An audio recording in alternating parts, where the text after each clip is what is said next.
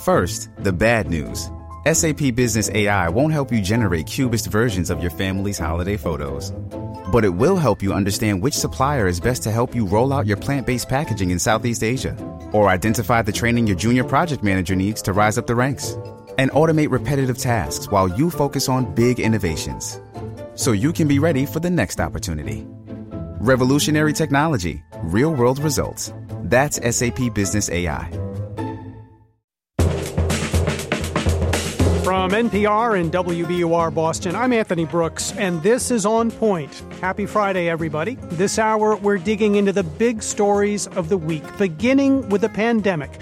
Yesterday, the U.S. shattered its single-day record with 75,600 new cases of COVID-19. CDC Director Robert Redfield warned of the double whammy of COVID and the flu this fall. I am worried. I do think the fall and the winter of 2020 and 2021 are going to be probably one of the most difficult times that we've experienced in American public health because of what you said, the co-occurrence of COVID and influenza. At the White House, President Trump held a news conference earlier in the week to talk about China, but it turned into a free-flowing stream of consciousness address that included attacks on his Democratic opponents. You know what they've done in Washington. They have some incredible example right here. Example. I know of one example. I think they have a number of them, but one is incredible. And Vice President Biden unveiled a $2 trillion infrastructure plan that he said would fight climate change and create jobs. When Donald Trump thinks about climate change, the only word he can muster is hoax. When I think about climate change, the word I think of is jobs. And we're digging into the week in the news, the big stories this hour on Point. And with me from Falls Church, Virginia, Lisa DesJardins, correspondent of the PBS NewsHour. Lisa, great to have you. Thanks for joining us. Hello, Anthony. Glad to be here. And Jane Coaston joins us from Washington. She's senior politics reporter at Vox. Jane, welcome to you as well. Happy Friday. Thanks so much for having me. So let's begin. I'm afraid it's grim news this week about the pandemic. Yesterday, for the first time, the U.S. recorded 70,000 cases in one day. Texas and Florida each recorded more than 10,000 COVID-19 cases in one day. The death toll at 138,000 continues to rise. Lisa, I'll start with you. I mean, fair to say this pandemic, what can we say? It continues to rage seemingly out of control in most American states. Well, it is important to say that this is a continuation, but it's really more than that. This is the virus picking up speed in this country. Those numbers of cases that are records that you talked about a second ago, that's really twice the number of cases that we saw just a few weeks ago.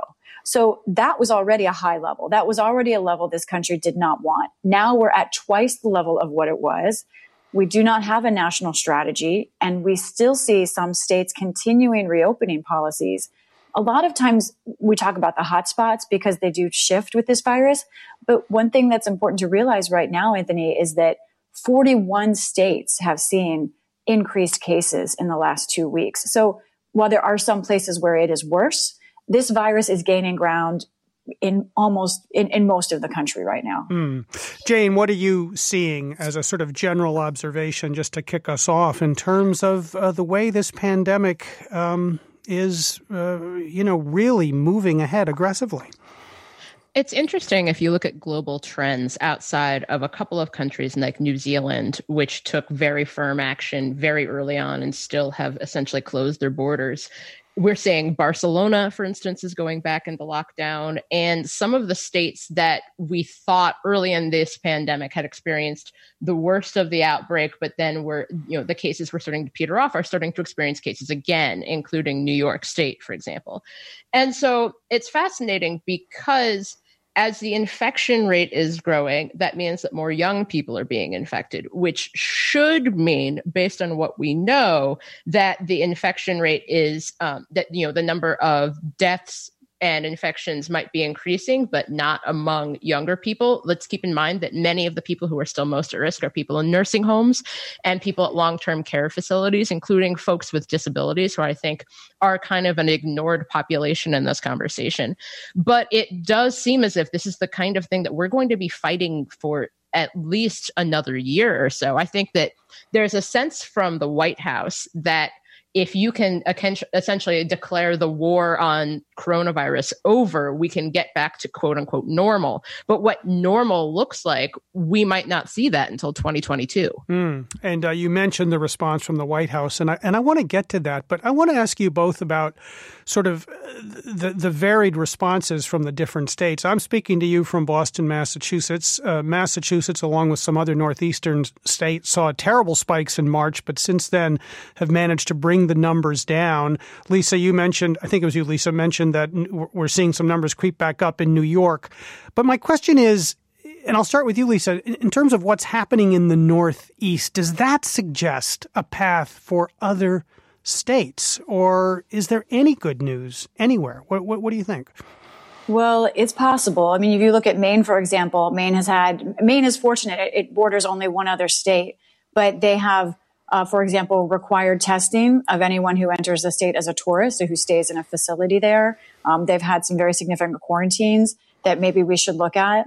But, I think what Jane said is right, that this moves around and we're not paying attention perhaps to all the populations that we need to. But, there's one big factor we know. We know that masks work. And we know that there are not mask mandates in most of the country now. And in fact, there's not even necessarily encouragement of wearing masks in every place.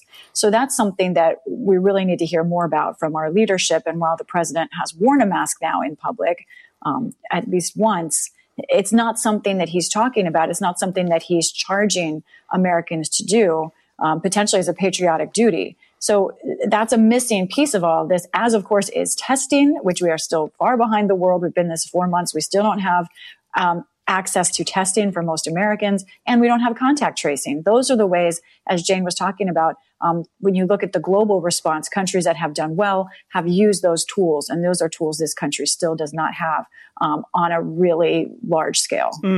Jane, speaking of wearing masks, it's such a basic idea. I'm struck by the fact that Robert Redfield, the director of the U.S. Centers for Disease Control, said this week, I think to ABC News, he said that if everyone wore a mask, we could end this pandemic in 4 to 8 weeks. And yet, as Lisa just said, this is still being debated around the country or isn't being embraced uniformly. I think that that's one of the challenges of experiencing a public health crisis in real time. When we think about previous pandemics or epidemics, we have the benefit of hindsight. So when we're thinking back to, say, the beginnings of the HIV crisis, we look back on those early days of calling HIV GRID, gay-related infectious diseases, as how could people have possibly thought that?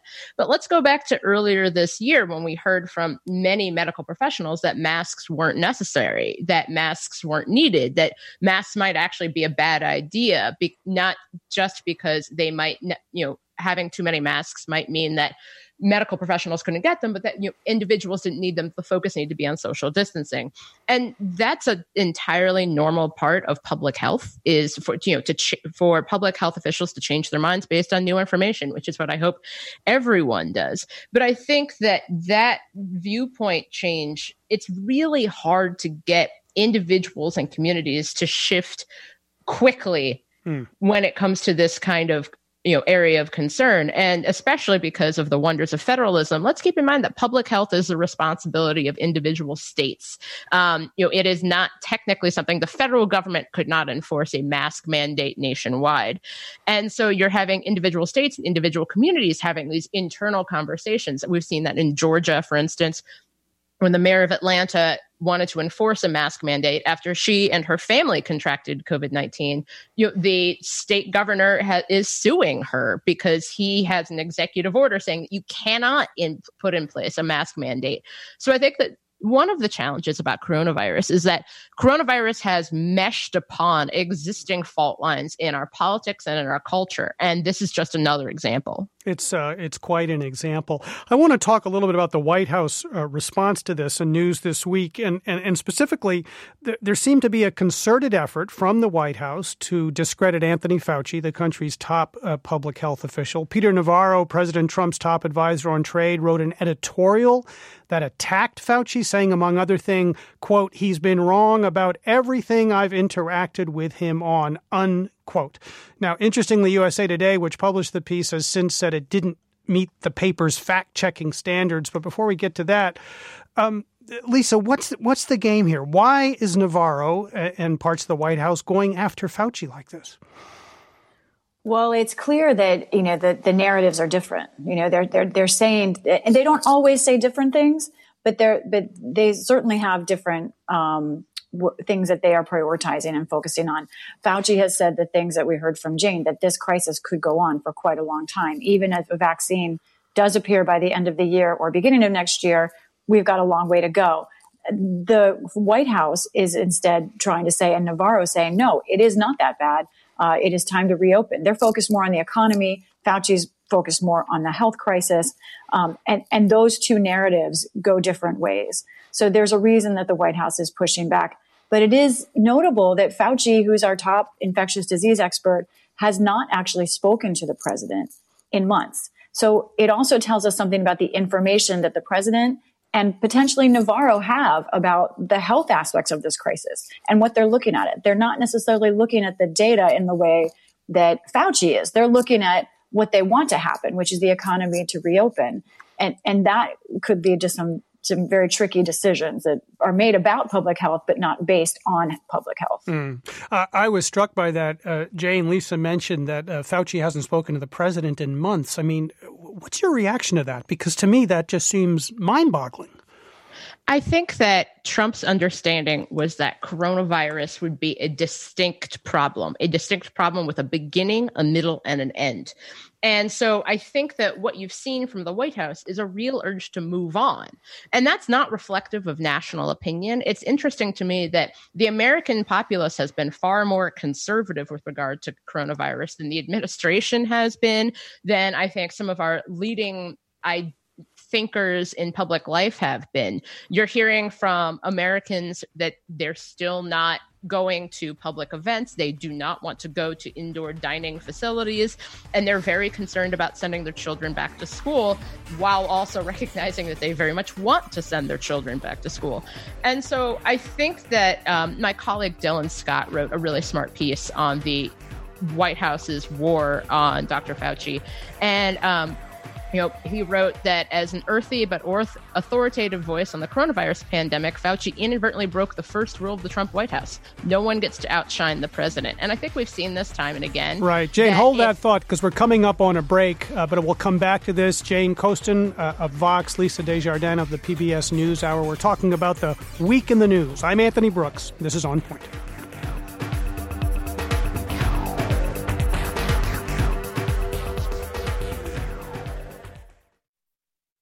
Support for the On Point podcast comes from Indeed. We're driven by the search for better, but when it comes to hiring, the best way to search for a candidate isn't to search at all. Don't search, match with Indeed. Ditch the busy work and use Indeed for scheduling, screening, and messaging so you can connect with candidates faster. And listeners will get a $75 sponsored job credit to get your jobs more visibility at Indeed.com/onpoint. That's Indeed.com/onpoint. Terms and conditions apply. Need to hire? You need Indeed. Shipping can make or break a sale, so optimize how you ship your orders with ShipStation. They make it easy to automate and manage orders no matter how big your business grows. And they might even be able to help reduce shipping and warehouse costs. So optimize and keep up your momentum for growth with ShipStation. Sign up for your free 60-day trial now at ShipStation.com and use the code POD. That's ShipStation.com with the code POD. This is On Point. I'm Anthony Brooks, and it's our Friday Week in Review. I'm joined by Jane Coaston of Vox and Lisa DesJardins of the PBS NewsHour. And I want to introduce now Sewell Chan. He joins us from Los Angeles, editorial page editor of the Los Angeles Times. Sewell, great to have you. Thanks for joining us. Thank you. Hello, Anthony. Hello to you. And before I come to you, Sewell, I want to go back to Jane, because, Jane, I sort of cut you off there before the break, but you were making an important point about the disconnect between the White House and Anthony Fauci, the nation's top public health expert. Yeah, I think that one of the challenges that we're facing right now is that Dr. Fauci, as my colleague Dylan Scott wrote, essentially broke the first rule of Trump, which is that no one gets to outshine him. We saw that a little bit earlier in the administration with Steve Bannon. If you'll recall that all of the news stories about Steve Bannon being the secret power behind the White House so enraged Trump that Steve Bannon was then pushed out of the White House. The idea of anyone being more important and more visible within this White House than Trump is deeply irritating to him. And I think it's especially because Dr. Fauci is not attempting to parlay his ideas or the science into something that's entirely going to make the administration happy. I'm sure he would love to be able to say that we should open everything up right now, but that's not what he can say based on the science. And this is someone who has worked on numerous pandemics and was key to the NIH's work against HIV/AIDS in the late 1980s and early 1990s. Right. Yeah. I mean, science and the facts around science aren't always convenient in a sort of political environment. Sewell, let me come to you. What do you observe from California in terms of this clash between Fauci and the White House? One thing I'd point out is that, not to be too technical, but Fauci is technically the nation's top infectious disease expert. Public health messages should be coming out of the CDC. But sadly, both the CDC and the NIH, to varying extents, have been really disempowered in this whole matter, as we've just been hearing. And it's part of, and I would argue, a broader rejection of science, rejection of expertise, and rejection of medical and scientific authority that has actually been really going on for quite some time, and I think it's extremely worrisome. I think here, Anthony, you asked how it's being played out in California. I think it's extremely worrisome here. We're definitely at a peak. The state is basically virtually back on lockdown, and unfortunately, there continue to be county by county severe differences. For example, in Orange County, where mask usage is much less than in neighboring Los Angeles County. LA County, with 10 million people, is the largest county in the nation. So to have a very large county right next to it where there are different rules, that probably is quite reminiscent of what we're seeing elsewhere in the nation with state-by-state divisions. Can you, Sewell, go into a little bit of detail here? What did Governor Gavin Newsom actually order this week in terms of sort of pulling back on the opening up, I guess is the best way to describe it? What did he actually do? Yeah, this week, so 2 weeks ago, he ordered bars and indoor restaurant dining in most of the state to be shut. This week, he ordered the rest of the state to also close bars and indoor dining rooms. And in the hardest hit counties, which are home to 88% of the state's population, he also ordered the shutdown of businesses such as gyms, malls, nail salons, hair salons, et cetera. Yeah. Wow. I mean, this is something. I mean, is he being blamed for not doing something more aggressive earlier, or sort of how's this being received in California? Hard to generalize for the nation's largest state, but I would say that the governor got a lot of credit for being the first governor of the nation to kind of order a statewide lockdown very early on. And I think that the questions right now are whether the attempt to reopen was too soon, too fast. Right. So, Jane, listening to Sewell, I mean, this is this challenge that has bedeviled so many states, opening too fast, too soon, right? Yeah, and it's particularly impactful on states like Georgia, for example, which, around April 23rd was talking about reopening and talking about you saying that nail care artists, estheticians, massage therapists could reopen on Friday, April 24th. This was in April, that's months ago. And we're still kind of in this midst of, when you get the pandemic under control and you think that it's time to reopen because small businesses are suffering, we might be seeing as many as 60,000 small businesses closing during this year as a result of the coronavirus pandemic. And you're seeing states like Georgia saying, okay, it looks like we've got this under control. We're going to start reopening. And then the caseload starts to expand. And then hospitals start getting overwhelmed. And you're seeing Governor Kemp saying, saying essentially, please wear masks. This, he, in a quote, he said, it's the community that defeats this virus, not the government. But then he adds, we need younger Georgians to recognize the importance of following public health guidance. And so there very much is a sense from local officials that, look, we really, really want you to do this thing, but we're not going to mandate it because we're concerned about the economic impact. So I am actually, it's been fascinating because I think that California had been a relatively bright spot in this conversation, but you're also seeing San Francisco and other cities that it seemed as if had a really good hold over the pandemic, having to go back towards some of the earlier phase 1, phase 2 mandates with regard to opening facilities, because again, cases keep increasing. That's one of the challenges, is that this pandemic is extraordinarily virulent, and especially with the existence of asymptomatic carriers, people who may have coronavirus but don't exhibit any symptoms and thus don't know to stay away from other people or to continue wearing face masks or to self-quarantine, we're going to keep seeing an expansion of cases with millions of people infected and really sadly thousands of people dying. I want to ask all three of you about what I thought was a really provocative piece from Maryland Governor Larry Hogan in the Washington Post this week. Governor Hogan is a Republican governor, and he essentially published a piece that said, why didn't Donald Trump help my state with coronavirus testing? He says Trump downplayed the severity of the coronavirus, leaving states to come up with their own testing strategies and supplies. And it's this idea that states are really on their own. And I know, Jane, you mentioned that, of course, this is a federalist system. But Lisa, let me come to you on this. This idea, I mean, I just feel like this explains so much why this country is in the position it's in, because there's this hodgepodge of approaches state by state, which seems to really be making the situation so much worse, and unnecessarily so, maybe.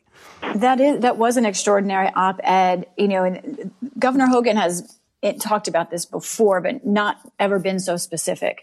And what he's saying is not only that there's a lack of a national strategy, but he was also saying in some cases, the actions or inaction by the Trump White House actually made things more difficult for states. That it wasn't just that there wasn't a strategy helping states, but that it was actually making state things more difficult. In his example, he was working overtime to try and get some tests from South Korea, which he was able to get. But he was concerned that the federal government would seize those tests. He actually posted National Guard troops from Maryland to guard them. But his larger point, and I think that Hogan himself also is not someone who wants, a muscular federal government to take over state functions. But I think what these states are saying is without some basic national strategies, we're competing against each other. And we're not able to put down this virus in a national way because it's a national problem. You can stamp it out in one place, it'll pop out in another place. And he's saying that the lack of really addressing or acknowledging the problem is just at the beginning of the issues for governors. It was a very significant op-ed. The White House is saying in the past, Hogan has complimented the president. So they're saying that this criticism should be rejected. However, it's a fascinating read. Really is. You mentioned the states are left to sort of compete with each other and in some cases to compete with the federal government. I mean, I remember this was a couple of months back. Our governor here in Massachusetts, Charlie Baker, another Republican, talked about the challenge of landing the bid, for example, for protective equipment. They were sometimes competing against the federal government, which had a much bigger a lot more muscle in terms of landing that bid. It was a real source of frustration. Sewell, I'd like to ask you about that. This idea, I mean, I'll read you just a bit of what Governor Hogan said. So every governor went their own way without a sort of 50-state strategy. Every governor went their own way, which is how the United States ended up with such a patchwork response. Your thoughts? I think that's entirely right. And, to look at it fully and fairly, part of it could be that the system encourages decentralization. Janine Interlandi has a new article in the New York Times that talks about why America is failing at controlling the pandemic, and part of it points out that the CDC is the kind of national public health and epidemiology agency of the United States, but it sort of treats states as clients. It can't really compel the states to even furnish data. But that having been said, it's no excuse. There has not been a coordinated whole-of-government response to this pandemic in terms of the marshaling of resources, the messaging for what people should do, and the concentration of, will and personnel that would be needed to fight this. And I think that fragmentation of governance right now is really going to be the big takeaway from this, because the countries, and really we're at this point by far the worst off of the developed nations in terms of our response to this. We may have to ask some hard questions in the long run about whether, aspects of our public health system are even set up correctly and resourced correctly. Well, I want to move on and talk about some other stuff beyond the pandemic, including President Trump's press conference on Tuesday at the White House. He covered a lot of ground. He talked about China. He talked about the coronavirus. He talked about Joe Biden, at one point suggesting that if Biden followed through on his climate and infrastructure plan, it would called for drastic reduction in carbon emissions. It would essentially meaning abolish windows. Here's a little bit of what the president said. That basically means no windows, no nothing. It's very hard to do. I tell people when they want to go into some of these buildings, how are your eyes? Because they won't be good in 5 years. And I hope you don't mind cold office space in the winter and warm office space in the summer, because your air conditioning is not the same as the good old days. President Trump there on Tuesday. Jane Coaston, what was your takeaway from what the president said, what the president set out to say, and what he ended up saying? It seemed to go in a lot of different directions, that press conference. It's interesting because I think that you provided a very good summary of what the press conference could have been, but perhaps not what it actually was. For instance, Trump said that Joe Biden had gone so far right when he clearly meant left, and accused Biden of wanting to abolish the suburbs. And then, I have to quote directly. We have great agreements where when Biden and Obama used to bring killers out, they would say, don't bring them back to our country. We don't want them. Well, we have to. We don't want them. They wouldn't take them. Now with us, they take them. Someday I'll tell you why. Someday I'll tell you why. But they take them, and they take them very gladly. They used to bring them out, and they wouldn't even let the airplanes land. They brought them back by airplanes. And it's interesting because when you read the exact commentary made by Trump, it starts sounding more like beat poetry and less like a speech, especially because this was supposed to be a conversation about new measures aimed at China to punish it for what was taking place in Hong Kong, the oppression of Hong Kong citizens. And it turned into a stream of consciousness that was vaguely campaign related, but vaguely unrelated to really anything taking place right now. And so I think that it's worth having the conversation about what he was attempting to discuss, for instance, climate change or coronavirus or China. But what he actually said is so unhinged from anything that we're attempting to discuss at all. It's really interesting. Lisa, what did you hear in that press conference? Well, my main thought at this moment is I'm really glad Jane went first on that question. I think she nailed it. I think that was the right quote. And I think, to add to that, to expand a little bit, there are many different Trumps that come to the microphone, right?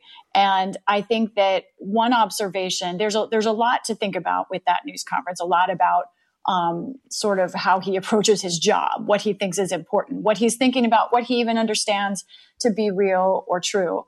But one other factor to keep in mind is that he's only had one campaign rally since this pandemic began. That was in Tulsa.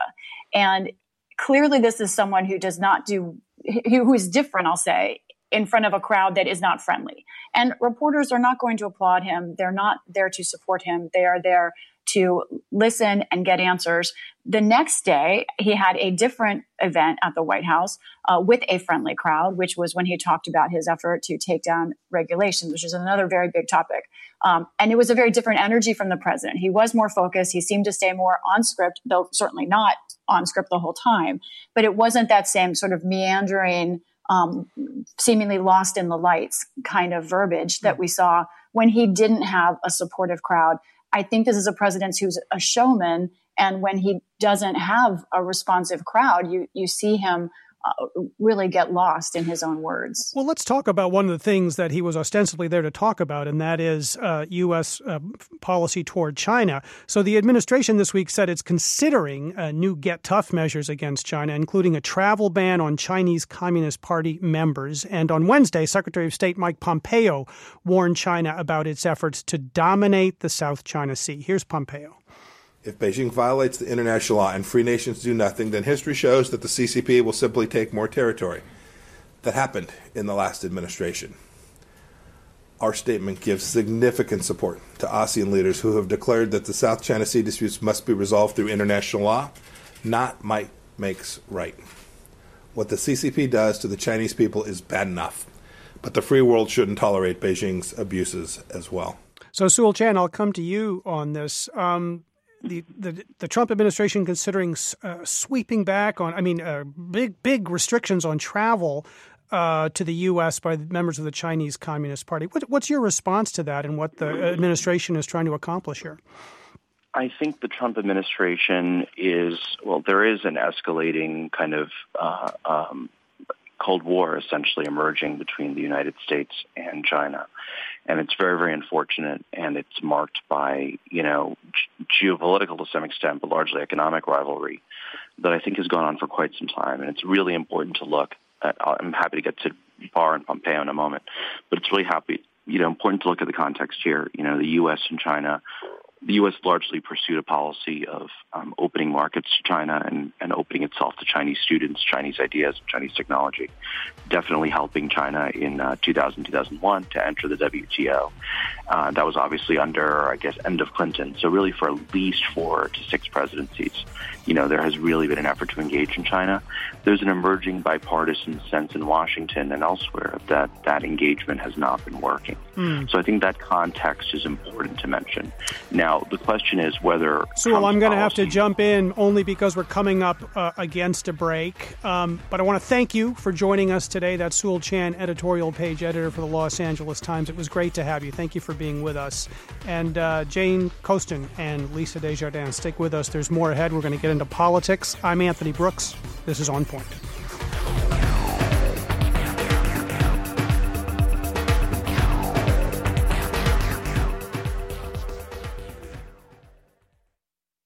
The world's clean energy future relies on ancient elements still in the ground. Without mining, there will not be a clean energy transition. But pulling them out of the ground comes at an environmental and human cost. Mining is intrusive, but the results are the building blocks for products that we use every single day. I'm Meghna Chakrabarti. Join me for Elements of Energy, Mining for a Green Future. 5 consecutive episodes right here, so make sure you're following this podcast.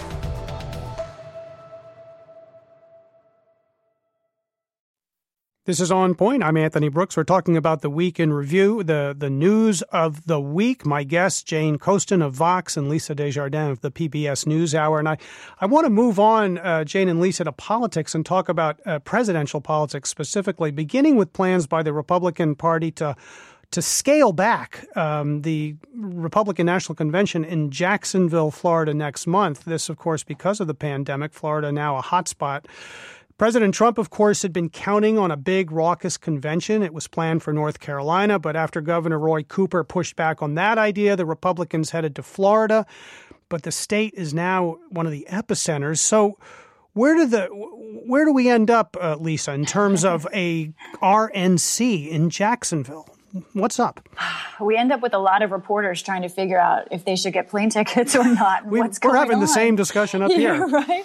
So I think where the RNC, the Republicans are, they have said now that they are going to limit the first 3 days of the convention to 2,500 people each, which sounds like a very large amount in a pandemic.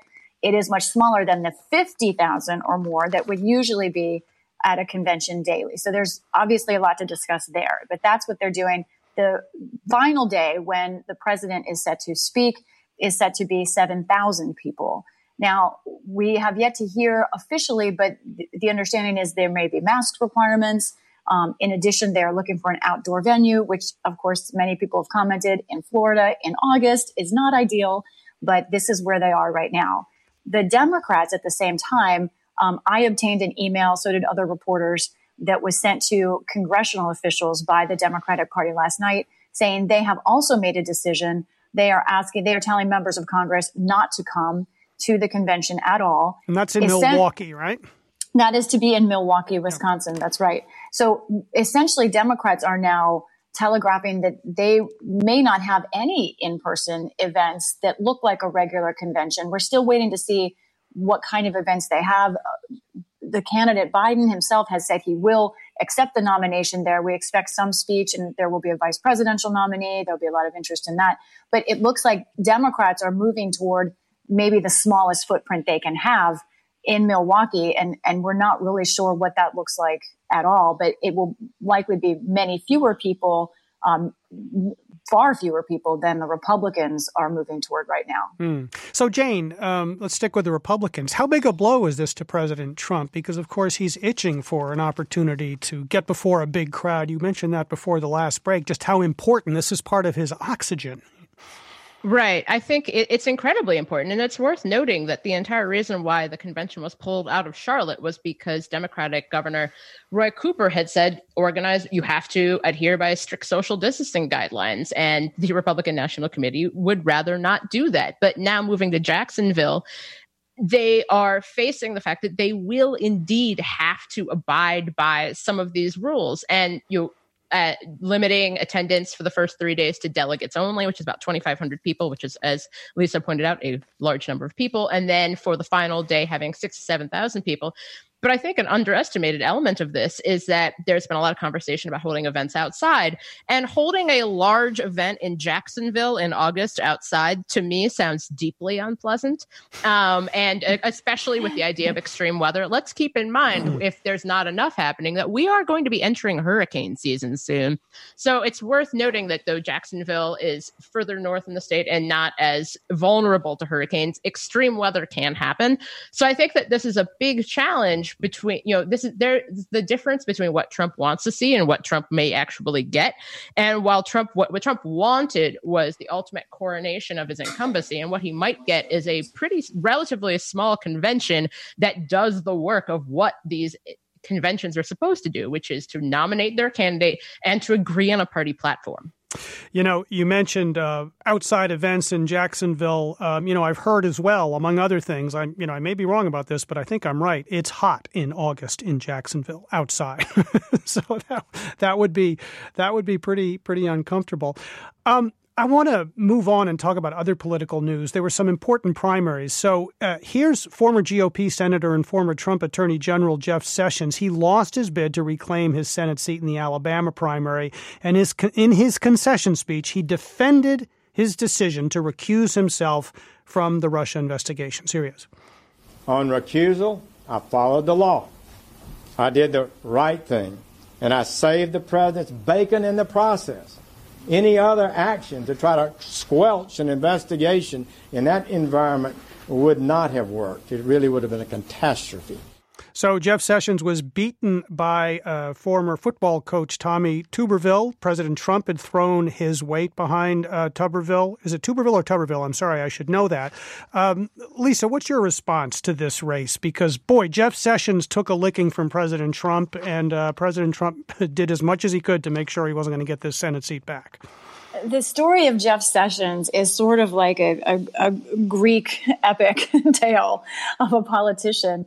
This is someone who was actually the first senator to stick his neck out for candidate Donald Trump. He was the first senator to endorse Donald Trump. That's why he became Attorney General for in large part. And then look at how that relationship completely undermined Sessions' future. He got one of his dream jobs as AG. He wanted to be a judge, but that didn't happen. But then he had to lose that job because of the person he supported as president. I think what's interesting here is this sort of gives me the opportunity to talk about something that might not get enough attention, which is the down ballot races here. Alabama is a red state that has a Democratic senator right now. And that is a seat that Democrats really want to hold on to. It's not clear if they have a chance yet or not in that state. We're going to see. But more importantly, right now, many races in the Senate are moving Democrats' directions. Democrats feel very strongly that they can take back the Senate. And just today, when we're looking at the House, Democrats should be on defense in the House. They won so many races in 2018, many incumbents there in purple districts that should be difficult to defend, but instead the winds are blowing the other way. Today, the Cook Political Report, which is one of the biggest ratings groups that looks at where races stand, moved 20 races toward Democrats. And that includes some races that should be swing races where Republicans should have a good chance. Instead, they're now moving solidly Democrat. This is in seats all across the country, Nebraska, the Midwest, also in the South, North Carolina. So what we're seeing is a real political problem for Republicans up and down the ballot. Interesting. Jane, I want to stick with Alabama. It's Tommy Tuberville, by the way. I apologize for mispronouncing his name. He's going to be challenging the incumbent Doug Jones, a Democrat, who is considered vulnerable. What do you see down there in that race? It's interesting because I've always said that it would be great to have a political race that were largely settled on the issue of college football, and I appear to have gotten my wish.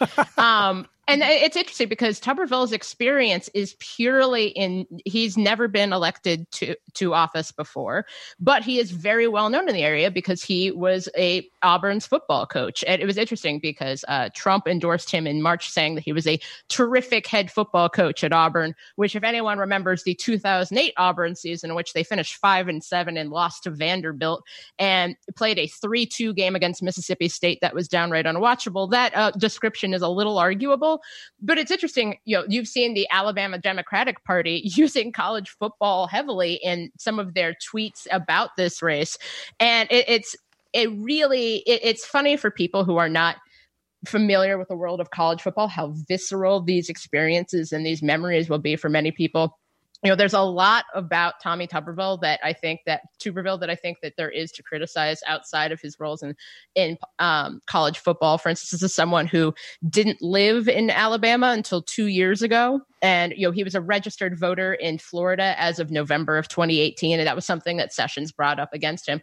But this essentially became a race about who loves Trump more, and more importantly, who does Trump love more.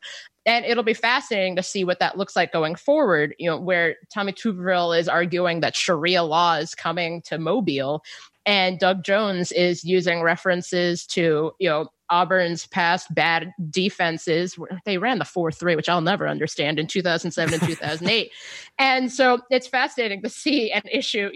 There's always those people say, when they talk to sports reporters, you got to stick to sports. Well, regrettably, if you're in politics, you have to get into sports. I have to jump in because I never get the chance to talk football either. So I'm excited about this. I have wondered about, we shouldn't take it for granted that everyone in Alabama is an Auburn fan. There is a huge they are rivalry. 100% not. Right? It's funny if you look at the numbers in If you look at the numbers, there was a great map that went around that Tuscaloosa, which is the home of the University of Alabama, who's kind of owned Auburn the last couple of years, was a Sessions stronghold. These rivalries matter. Yeah. The Iron Bowl matters, and it'll be interesting to see how that comes up in November. Really interesting. Exactly.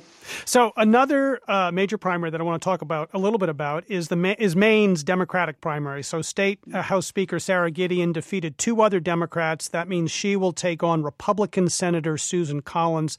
This is a seat, of course, that Democrats think they have a good chance of picking up toward their hope, in terms of their hope of taking over the Senate. Lisa, what do you see in Maine and how vulnerable Susan Collins might be and how strong a challenger Sarah Gideon is? What a great race to talk to. And I got a shout out to the DesJardins family in Maine. Sarah Gideon has been running largely on health care. She's known for being a state senator. And Maine is a state that has very deep struggles with healthcare. If you look at the number of people in Maine who have not one but two chronic conditions, it is near the top of the national list. They have very serious healthcare issues.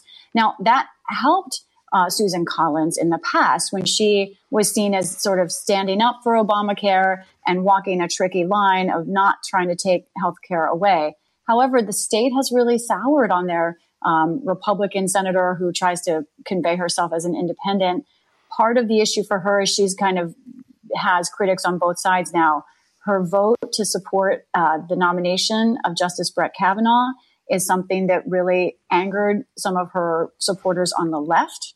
At the same time, some of her supporters on the right, she has some very strong Trump supporters, think that she is someone who is not on the president's side. She's having critics on both sides as she tries to maintain a level of bipartisan independence. One thing going for Susan Collins, however, she has really deep connections with a lot of local officials and voters. She's been working in that state on a one-to-one constituent level for a long time. This is going to be a really interesting race to watch because there will be some Trump effect here, but I think this is going to be a test of the two candidates as much as anything. Jane, what do you think about that race in Maine? I think it's interesting because one of the things that we've seen through the Trump era and before is the nationalization of local politics. And I think the Maine race is a prime example.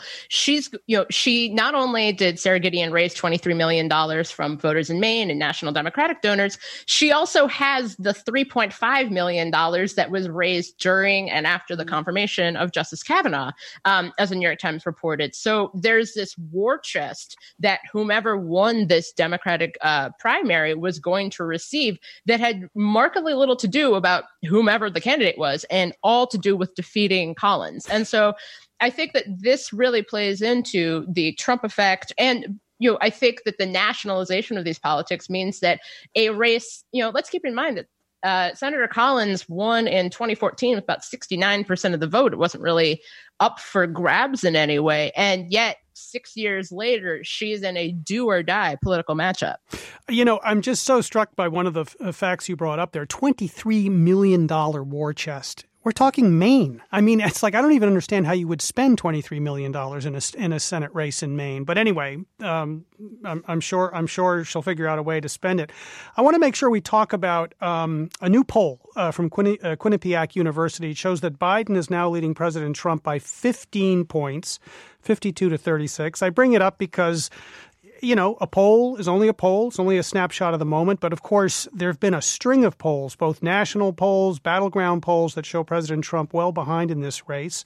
Still lots of time to go to Election Day. But Lisa, what are you seeing in either in this particular poll or this recent batch of polls that suggests that President Trump has some strong headwinds? Oh, it's clear they're very strong headwinds. And you look at, he's losing states that, in fact, the states that got him elected, you can say he's losing now. Pennsylvania, Arizona, places like that where he was able to really appeal, especially to white voters, some working class, not all. They are turning on him right now. Now, what I'm interested to see is, do we see Trump voters stay home? Or do we see them vote for Biden? Right now, Biden is leading in these kind of key states. Florida is another one. But I want to see if it's an enthusiasm gap, which is a problem for Trump, or if it's that people are going with Biden. Right now, it looks like it's just people are moving away from Trump. You look at states that are in play. Georgia is now considered a toss-up state. And Georgia's been moving Democratic for a while. There's a lot of reasons for that. But the idea that President Trump could lose Georgia just shows the kind of situation he's in, which is not good. And it's one of the reasons that his campaign manager was demoted this week. That's right. His campaign manager, Brad Parscale, replaced by Bill Stepien, currently the deputy campaign manager. He's going to step in. Final word from you, Jane, about this race and the headwinds that President Trump faces. What does he have to do if he wants to turn this race around?